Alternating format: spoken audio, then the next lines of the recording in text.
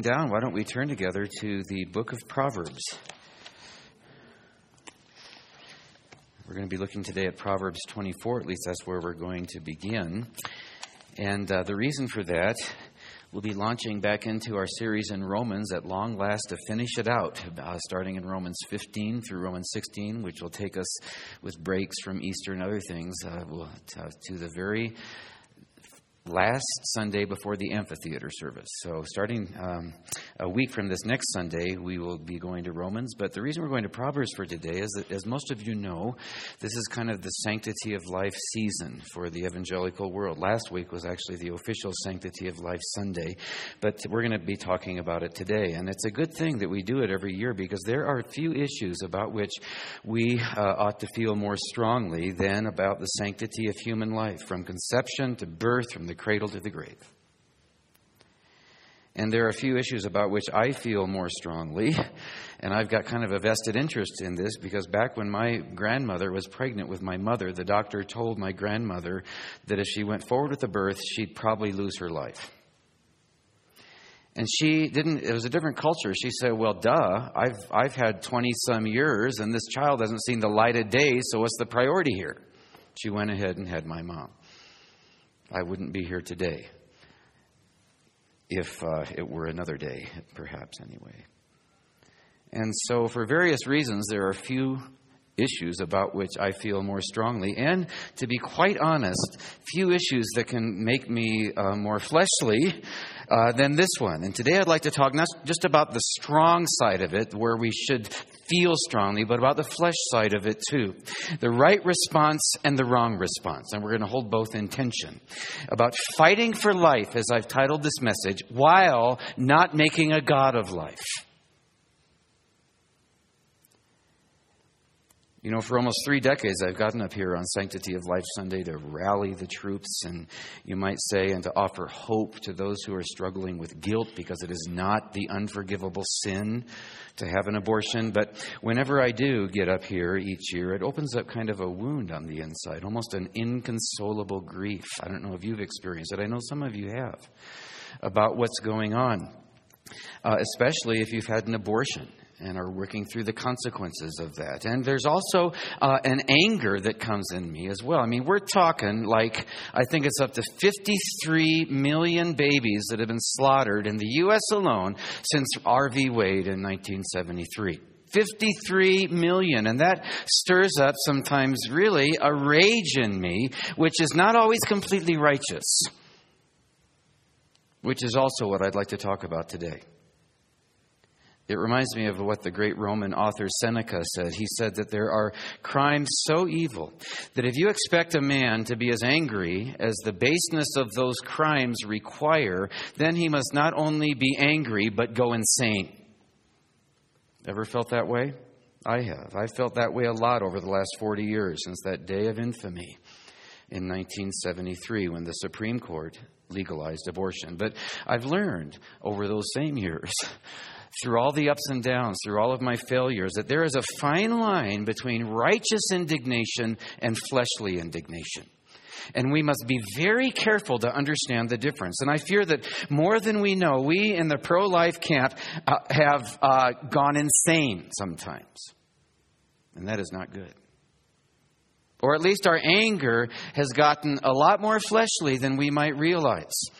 And two things happen when we respond to this issue in a way that's not righteous. Well, a lot of things, but among them, bottom line in a lot of ways, first, we make abortion the unforgivable sin. We might say it's not unforgivable, but our anger, our intensity, our wrath, it speaks louder than our words. And so women are left feeling like they've committed the unforgivable sin. I'll never get over it. And we condemn women to a lifetime sometimes of unresolved guilt and inconsolable grief. A grief that comes from the devil, who brings on a grief, Paul said, that leads to death, not the righteous, clean repentance of the Holy Spirit that leads to life. We're agents of the devil sometimes. And two, we come across in a way that does a great disservice to a far, far higher cause, and that is the cause we're going to see today of winning the lost. Someone asked Francis Schaeffer once, who was at the very vanguard of this whole anti-abortion movement, and God's used him powerfully. But someone asked him once how he kept his balance in the context of all of these huge battles that he was fighting. And he said, well, I always remind me, and I'll never forget him saying this at La Brie in Switzerland. He said, whenever there's a dragon in front of me that I'm fighting, there's always going to be a dragon behind me that'll consume me if I'm not careful. There are two dragons always that we're fighting. And if the dragon in front of us is the Holocaust, as we call it, and it really is the Holocaust that we call abortion, then as we rally the troops, once again on this Sanctity of Life Sunday, we must never forget that the dragon behind those who are fighting for life is making a god of life, which can be just as destructive in other ways. It can be eternally destructive. And it can be destructive to the souls of wounded women and to the souls of the lost who happen to be pro-choice and who are turned away from Christ by our flesh. Today we'll be talking about fighting for life. Again, without making a god of life, two commands that we've got to hold in tension. It's what's called balanced biblical Christianity, BBC. You can't launch out with the truth without eventually meeting the counter-truth. And if you're not aware of that, that's what all heresy is. And we've been heretical sometimes in our actions, I'm afraid. First, fighting for life. That's Proverbs 12. Verse 11 and 12. And God says in no uncertain terms that we are to fight for life. It's in, again, verse 11, rescue those, deliver those who are being taken away to death. And those who are stumbling to slaughter, hold them back. If you say, behold, we did not know this, does not he who weighs the heart perceive it? Does not he who keeps watch over your soul know it? And will he not repay a man according to his work? Marching orders, deliver those who are being taken away to death. The verses that we're about, these verses are in a section of Proverbs, in a 2-chapter section, just to put it in context, where Solomon trains us in a very practical way to think consequentially when we make decisions. Think consequentially. Think about future consequences. For instance, he says in 22, verse 22, he says, do not rob the poor, for the Lord will plead their cause and take the life of those who rob them. That is, there will be consequences for exploiting the poor, so just don't do it. And then he says in 22:24, do not associate with a man given to anger, lest you learn his ways. That is, think consequentially about your friends, because you'll become like him if you associate too closely with him. And that might not be good for you if that's one of your struggles. And then in verse 11 and 12, there are many other examples, but in 11 and 12, we have another warning about consequences. And these verses address the issue of genocide, the issue of mass murder. The Lord put them in the Scripture to teach His people what they ought to do about something that happens somewhere in the world in every generation. Whether it be, the children's sacrifice to idols that happened even in Solomon's day, or the Holocaust back in the 40s with the Jews, or the Cambodian killing fields in the 60s, or Uganda, or Rwanda, or Somalia, or just as bad in America with the slaughter of the unborn. The main point of these verses is the same point as the overall 2-chapter section that they're in, and that is this: do something or suffer the consequences. Deliver those who are being taken away to death. The command is simple and it's unavoidable. When it comes to genocide, Christians, God-fearers who know that these babies, these people are made in the image of God, the most precious thing in the universe is being slaughtered, our marching orders is to deliver them. Not much explaining of the Scripture needed here. Not much, exegesis. Maybe just an explaining of our excuses. And so so we don't just miss the point, just so we don't miss his passion, he follows the command with a plea. And those who are staggering to slaughter, this is the New American Standard Version, he says, hold them back. This is pretty important. Those mothers who are staggering to the clinics, many of whom are alone, many of whom are desperate, few of whom really, really know what they're doing or what the consequences are going to be. Hold them back, he's saying. Delay the women, deliver the children, do something about the Holocaust.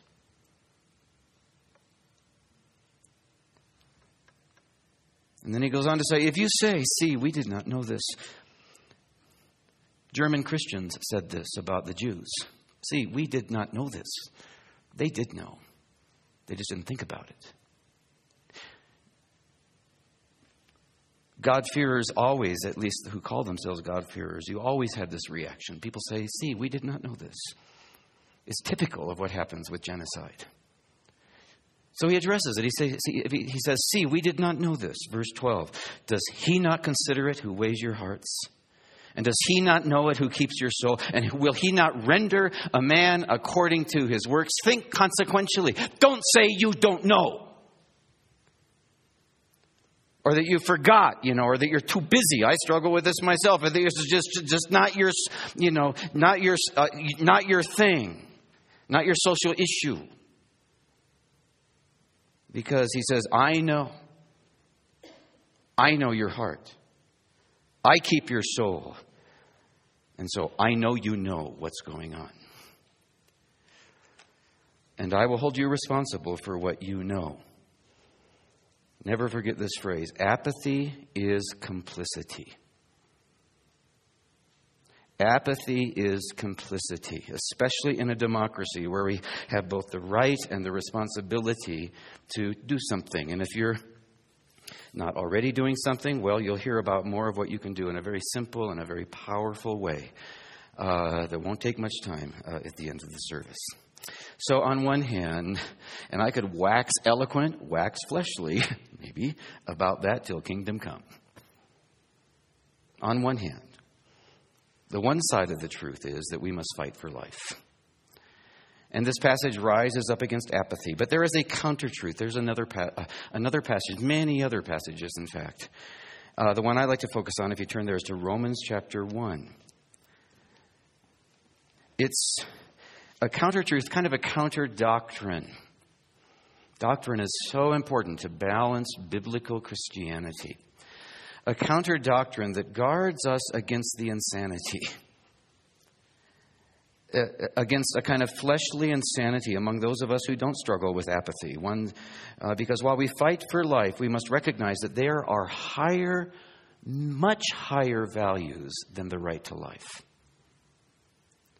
And God has far more important purposes than just saving lives. Purposes that in His sovereignty, He is accomplishing through this genocide.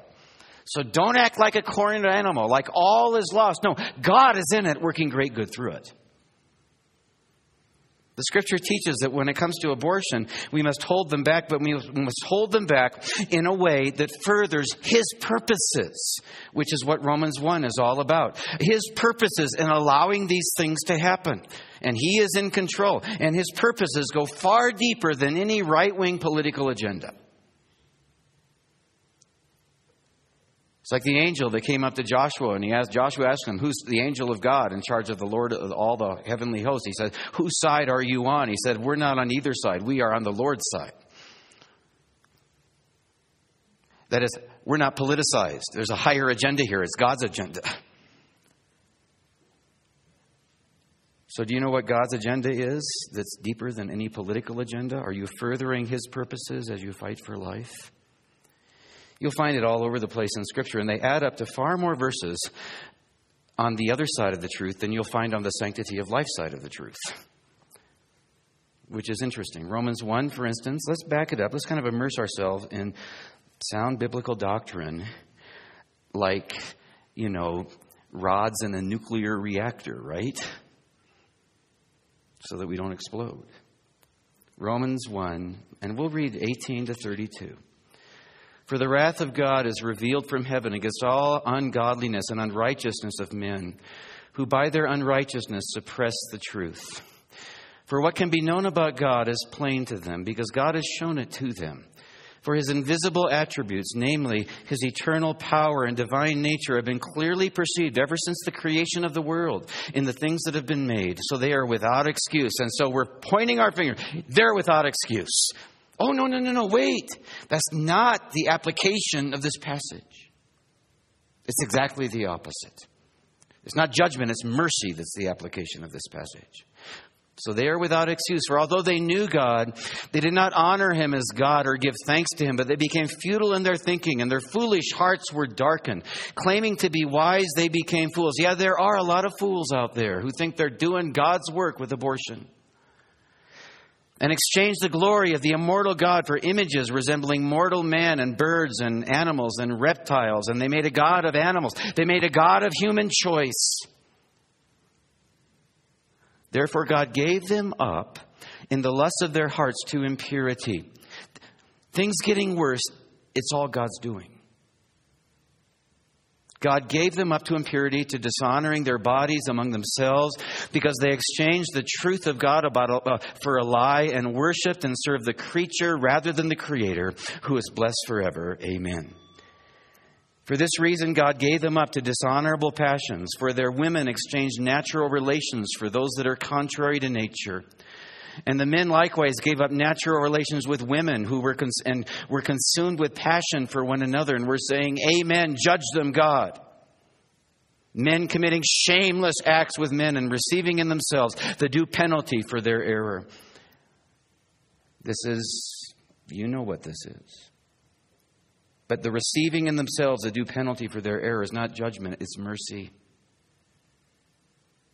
Let's read on first. And since they did not see fit to acknowledge God, God gave them up to a debased mind to do what ought not to be done. They were filled with all manner of unrighteousness, evil, covetousness, malice. They are full of envy, murder, that's abortion, among other things. And he's saying, this is God's doing. Under it all. Listen to me before you leave. Murder, strife, deceit, maliciousness. They are gossips, slanderers, haters of God, insolent, haughty, boastful, inventors of evil. Amen. Disobedient to parents. Amen and amen. Foolish, faithless, heartless, rootless. Though they knew God's decree that those who practice such things deserve to die, they not only do them, but give approval to those that practice them. That's Planned Parenthood. Now, this is pretty hard and foundational teaching, but it's important that we ground ourselves here. Obviously, we can't unpack it all today, and in some ways I'm glad we don't have to, but we went through this 2 years ago, so let me just sum it up. The bottom line of all that I read, we found out over many weeks a couple of years ago, is that there is nothing outside of his control. Even what's happened in our country when it comes to morality. As it says in the passage, God gave them over to it. Even the worst evil furthers his purposes. After the pattern of the cross, the worst evil ever perpetrated, the slaughter of the Son of God, brought about the greatest good. It furthers his purposes. In fact, he allows evil to increase through what you might call, as we called it back then, the wrath of his withdrawal. Remember that? The wrath of his withdrawal to accomplish his purposes. And one of those purposes is this. Most people, you and me included, won't really change without pain, right? Fundamental psychological principle, even among Christians. We won't stop worshiping other gods unless we're motivated by the pain that comes, as a direct result of worshiping those other gods. Usually things will have to get a lot worse before they'll get better. And so in his love, through the wrath of his withdrawal, he'll let things get worse to bring us to our senses and back to him. It's like C.S. Lewis said, we'll either say, thy will be done, or he'll say, all right then, have it your way. And see where that gets you. And just like with the prodigal son, he'll be there when you hit bottom. He does this both to individuals and he does this to whole societies. So, what's the dragon behind us when it comes to the defense of life? Well, again, among other things, it's that in fighting for life, we must not make sure that we don't make a god of life. Or we're violating Romans 1. We're worshiping the God of life, and look what happens. And our passage for today destroys that idol, the right to life, in a rather alarming way. Remember that? He gave them over to murder. God gave them over to murder, which is just what's happening today. He's saying, okay then, Have it your way. I'll give you your fill of your own ways. And it started with a sexual revolution. A whole generation was, hoodwinked by the free sex movement of the 60s. And look what it's left in its wake as God gave them over. This whole culture of death that God gave us over to, climaxing in murder. Thousands and thousands of broken marriages thanks to the sexual revolution. A sharp rise in teenage pregnancies. This is Romans 1 in real life. A multi-billion-dollar pornographic industry, an epidemic of sexually transmitted diseases, and millions of abortions. These are all the natural consequences that God has given us over to, and through which He seeks, as we saw way back then, to bring men and women to their senses, to bring them back to Him.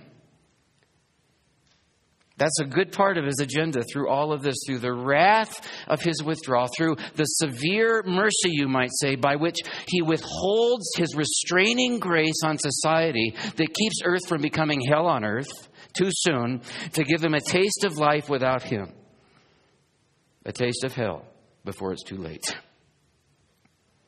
And through all of these, His agenda is not to judge them permanently, not yet. Is to discipline them temporarily by giving them over to the consequences of their folly so they'll turn, so He won't have to judge them permanently.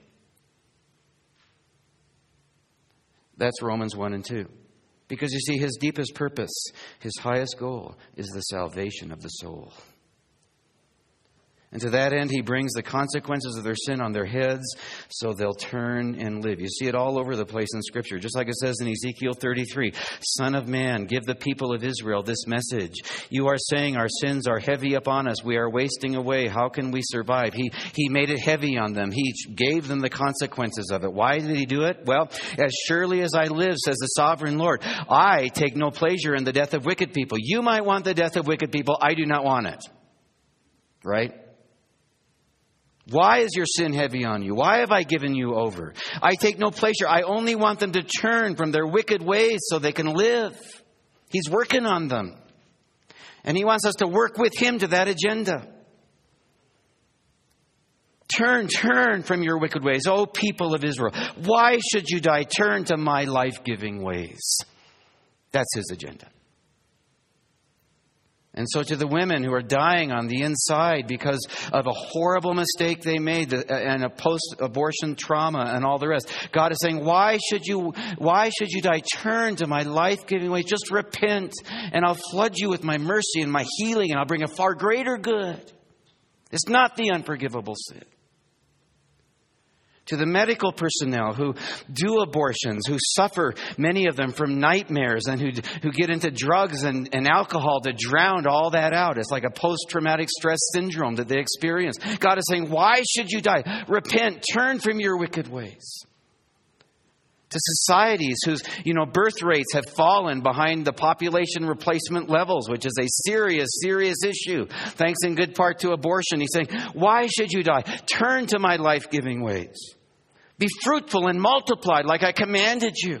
Don't be selfish. Be like the Muslims. They're taking over because they're doing what I told mankind to do. God allows sin to increase. He ordains it so grace can abound. That's out of Romans 2, right? And finally, have some effect among men and women who would otherwise think they don't need Him. And so to this end, He even gives them over to murder, like He's done with us. And what that means is this: God, anyway, does not idolize life. And the question that raises is this: yes, they're making a God of choice, but have we made a God of babies? Have we idolized babies? You can idolize anything. If you value saving babies more than saving souls, maybe you've made an idol of them. You've made a God of earthly life, which Solomon says is just like a vapor. A God that's maybe keeping us as a political wing from pursuing his deeper purposes. And one of those purposes is this: far more than being a political issue, this whole abortion thing is a spiritual opportunity, and we've got to craft every strategy with that in mind, with deeper purposes than babies. I hate to put it this way, but those babies are going to go to heaven. But there are other souls that are going to hell. Doesn't that say it all? And which do you care more about? And what about those desperate mothers and fathers and the nurses and the doctors and the self-deceived judges and the politicians who have been swept up in this whole demonic culture of death? Yes, we must deliver those who are being taken away to death, but in our delivering them, we must equally be concerned about those who are being swept away in other ways, many of them into eternal damnation.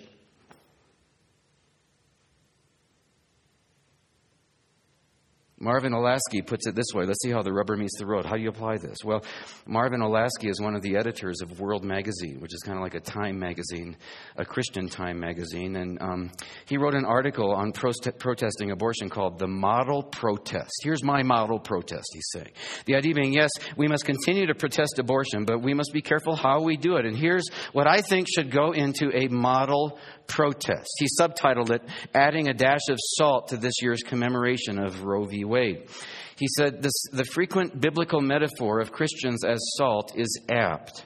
Not only because salt is both a preservative and a flavoring, but because two elements that make up salt, NaCl, sodium and chlorine, are both poisonous when ingested by themselves.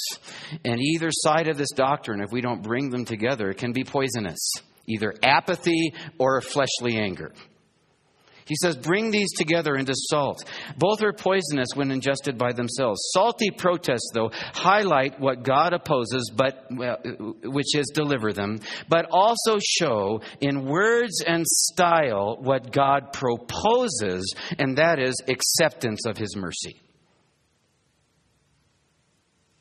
His deepest agenda through this. And then he goes on to say that his ideal pro-life demonstration, at an abortion clinic would include protesters winsomely providing information about abortion alternatives and no bullhorns allowed. Why?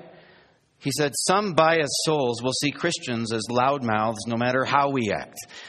And we know that, so we just say, well, it doesn't matter, we're going to be loudmouths, right? No. He says, but we should not make it easy for them. And if we do, we're hurting rather than helping the cause of Christ. Protesters who seem hateful to troubled women because they appear to offer condemnation rather than hope are not helping the cause of Christ, the Romans 1 cause of Christ. We got to remember that hatred is not a family value.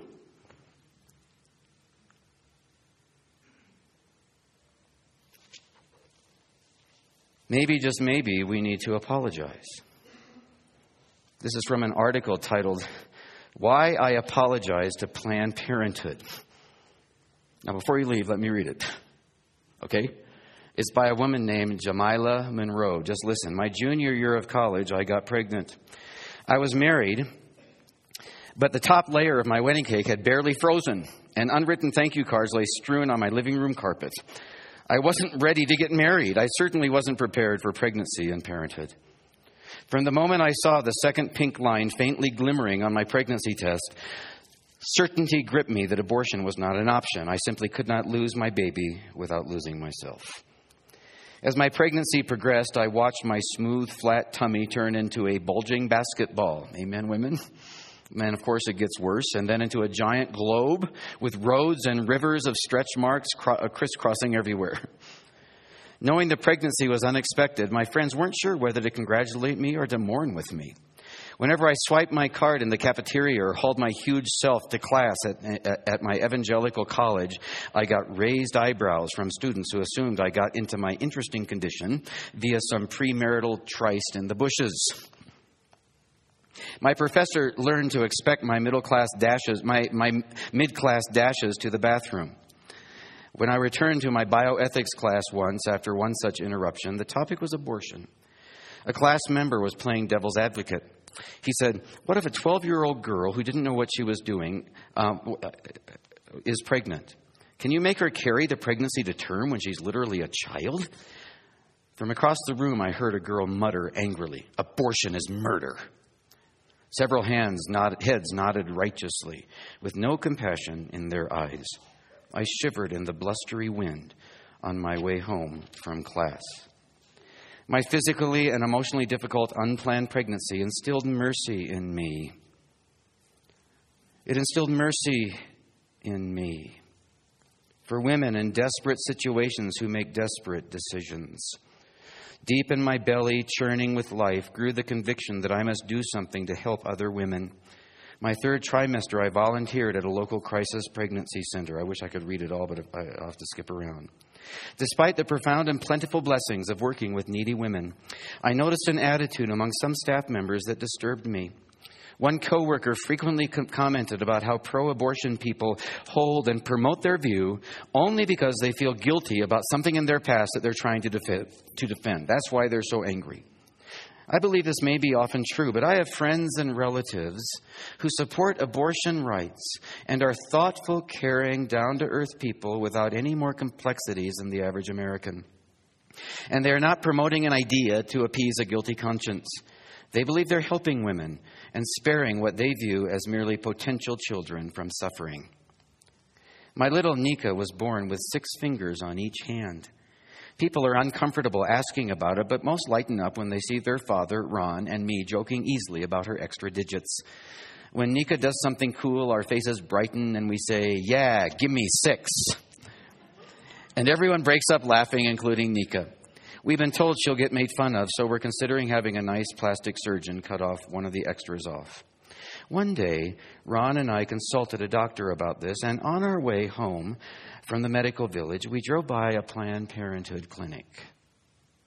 I felt a pit of grief in my stomach for the loss of life within the cheery exterior walls of its building, and with it a temptation to demonize the people who participate in these death acts.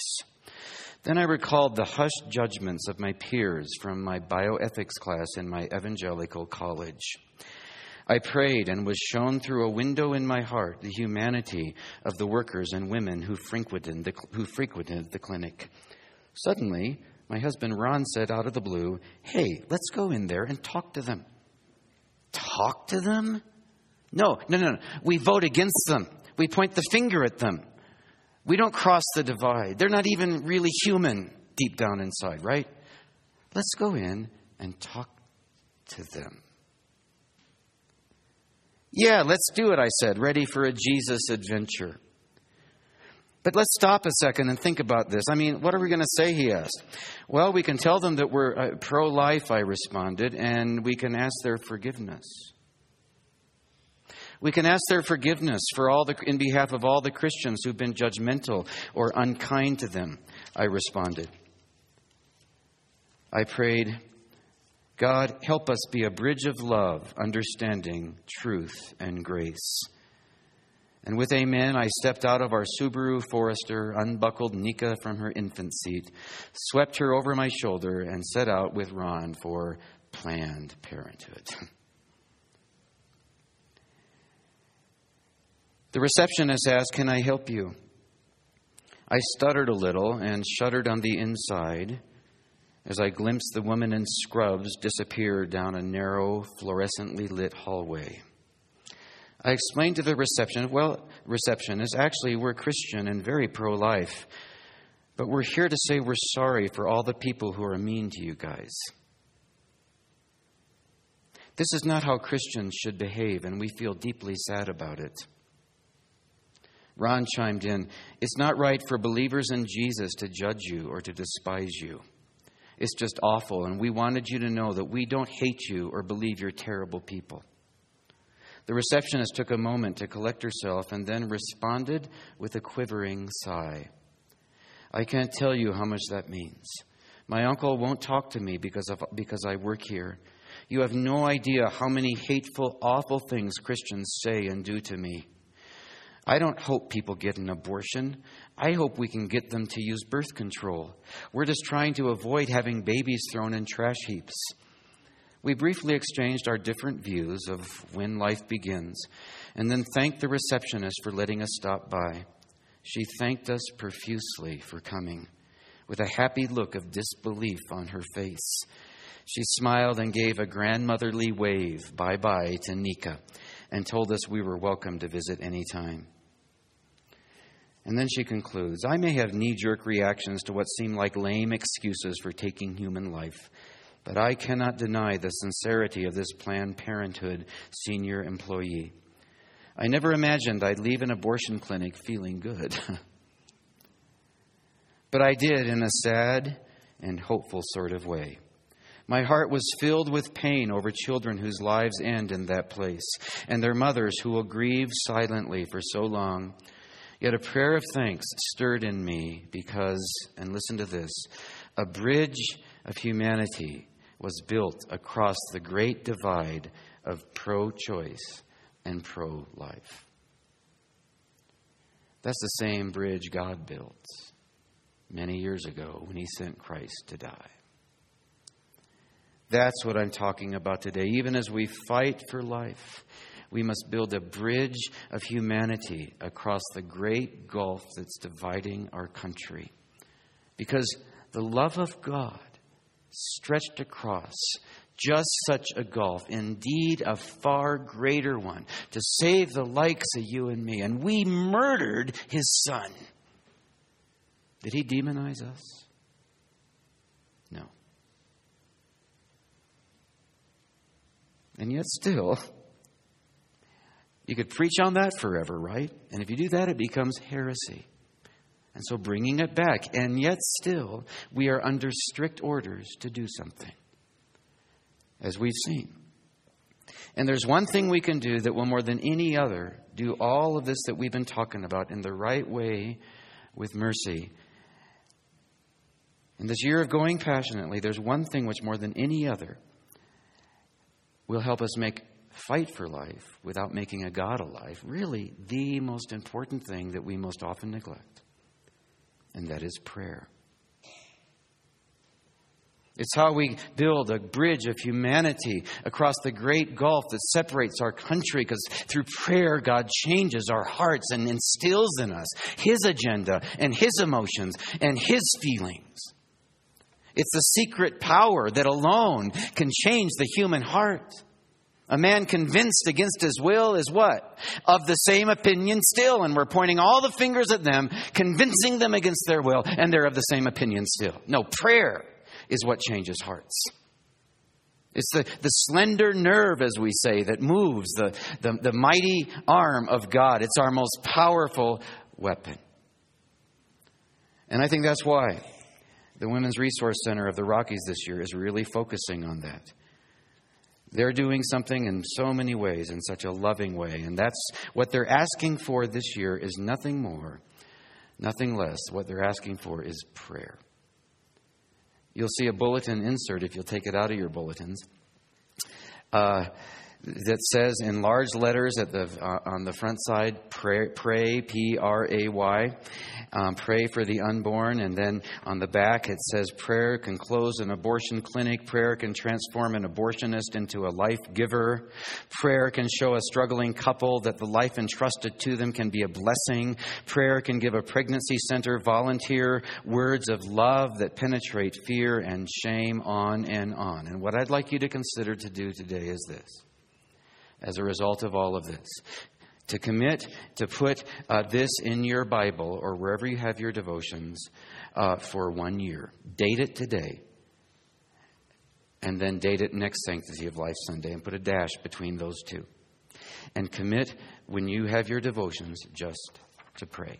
And this will give you some things to pray for until next Sanctity of Life Sunday.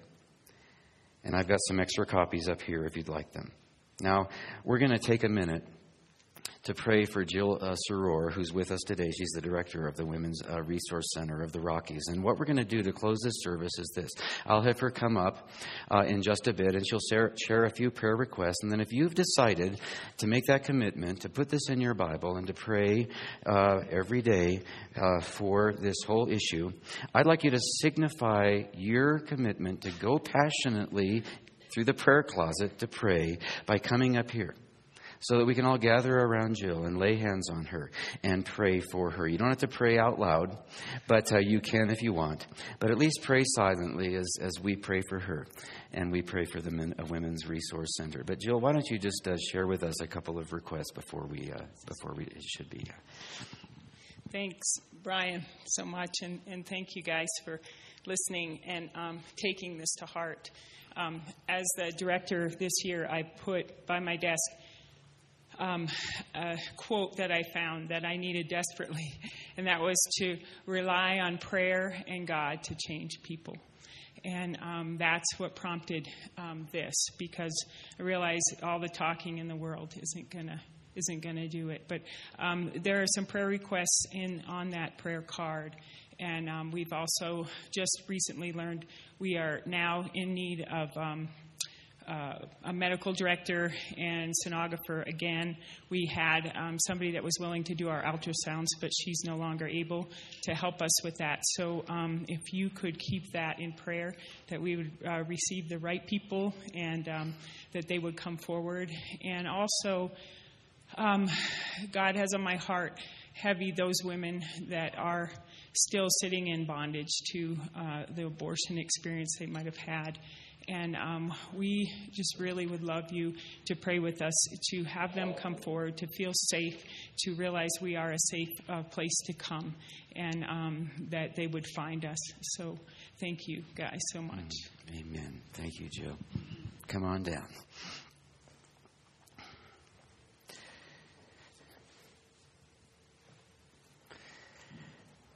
And just lay your hands on Jill, or if you can't reach her, lay them on the one who's in front of you. And Jill, we want to thank you for what you do. You are in the trenches, and we are going to back you. And just make sure that you pray silently with whoever does pray. And then maybe Patty, if you could start, and I'll close after a few minutes. Let's pray together. Father, we thank you so much for Jill's passion, not just for babies to live, but also for women who have been scarred by abortion to understand that there's grace and there's huge forgiveness beyond anything that they could ever imagine.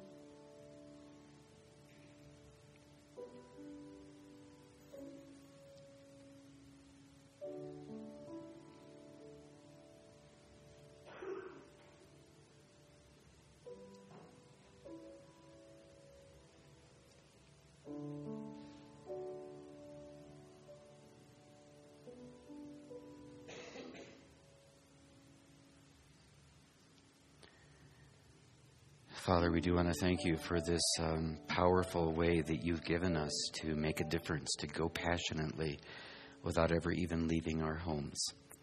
And so, Father, I pray for those who made this commitment that they would make good on it, and that you would prompt them, and that you would guide them as just briefly each day they lift up prayer for this issue, however you would lead them. And Father, we do lift up our sister Jill, and she is really out there in front. She is a target for some wicked, wicked forces of darkness that know how to push human buttons. Father, we do not struggle against flesh and blood. The enemy is not people. The enemy is the devil.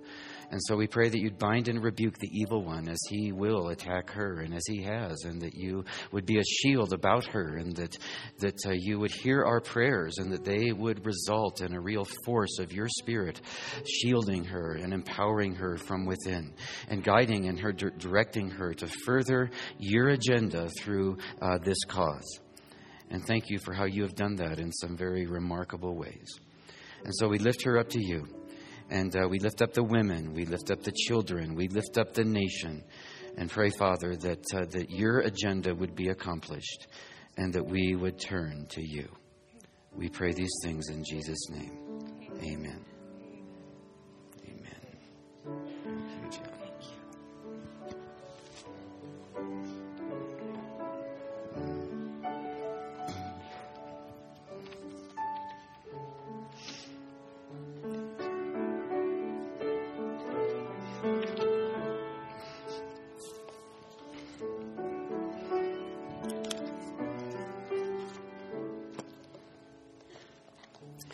Well, why don't we all stand together? If you need one of these, I'll be at the back handing them out. And don't forget about our worship conflab time of talking and hearing about the vision of where we're going over pizza in just a few minutes. But go into the world in peace. Have courage. Hold on to what is good. Honor all men and women. Strengthen the faint-hearted. Support the weak. Help the suffering. And share the gospel. Love and serve the Lord in the power of the Holy Spirit. And may the grace of our Lord Jesus Christ be with us and through us all. Amen and amen. See you soon.